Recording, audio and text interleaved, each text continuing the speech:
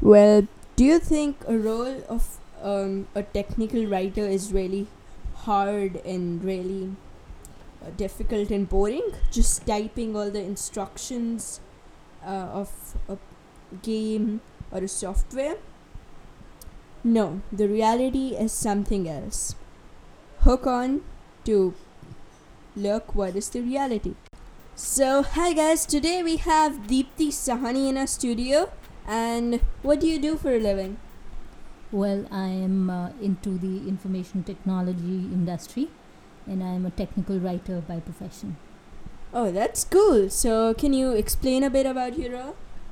Okay, so the easiest example that I can give to explain what a technical writer does is that imagine you buy a new toy or a new game, isn't it? And you will get a pamphlet with the list of steps which explain exactly how to play a game, right? So that is what a technical writer writes down.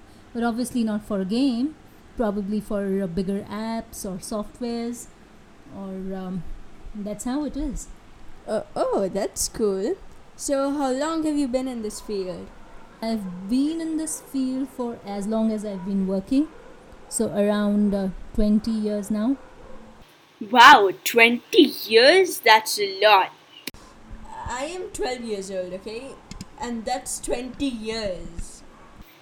That's like wow. So, can you just share some fun stories? So what happens is every time we write instructions, okay, we start them with the word click if you have to navigate a software. What happened was one time we were working and typing in Word and somebody did a grammar check. And by mistake, what they did was they accepted the suggestion which said replace click with lick.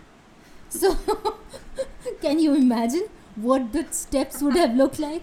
Lick the ABC dialog box on the screen, lick the Z option, and that is how it happened. And we were in rolls of laughter, but our manager was red on his face with embarrassment and with anger both.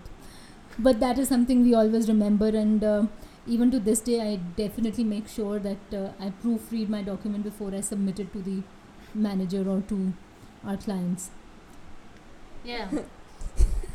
So, was it like literally the manager's literally read sitting on the desk and you're standing and laughing? Was it that base? Because that's all I can imagine.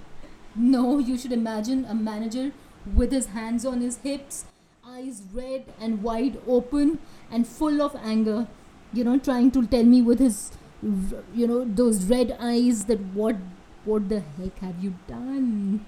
We were about to send it to the client. Yeah, now I can imagine him licking a button.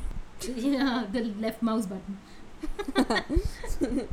So, do you think a person starting a new career should pick up this role? See, it depends on their interest. I picked up or walked into this field because I loved working with computers, and at one point in time, I was thinking of getting into software development.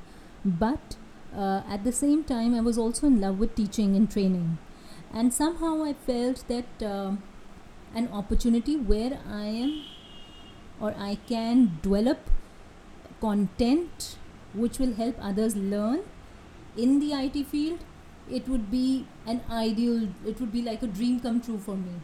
It would be an ideal world.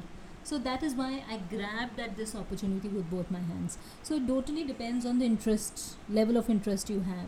If you're into software development and you're a geeky guy, you like playing around with code, then go ahead and get into software development. And otherwise, if you are inclined towards teaching, training, learning, and presenting information in creative ways, then you might want to try out this field. So, was it always like this? You always loved teaching, is it? Well, teaching, yes, but I think I've already shared it more than a couple of times before that I always wanted to be a doctor as a young girl, and I dreamt of being a child specialist, mostly because I was always inspired by my mamu, and I used to love to see him, and also because I liked the subject called biology. But then, as I grew up and I realized that probably this was not the line to be for me, and the only option that I had gotten was that of a dentist in Manipal. Not that dentists are bad, I go to one of my friends, but I think I was not, it was not meant to be for me. That is how I see it.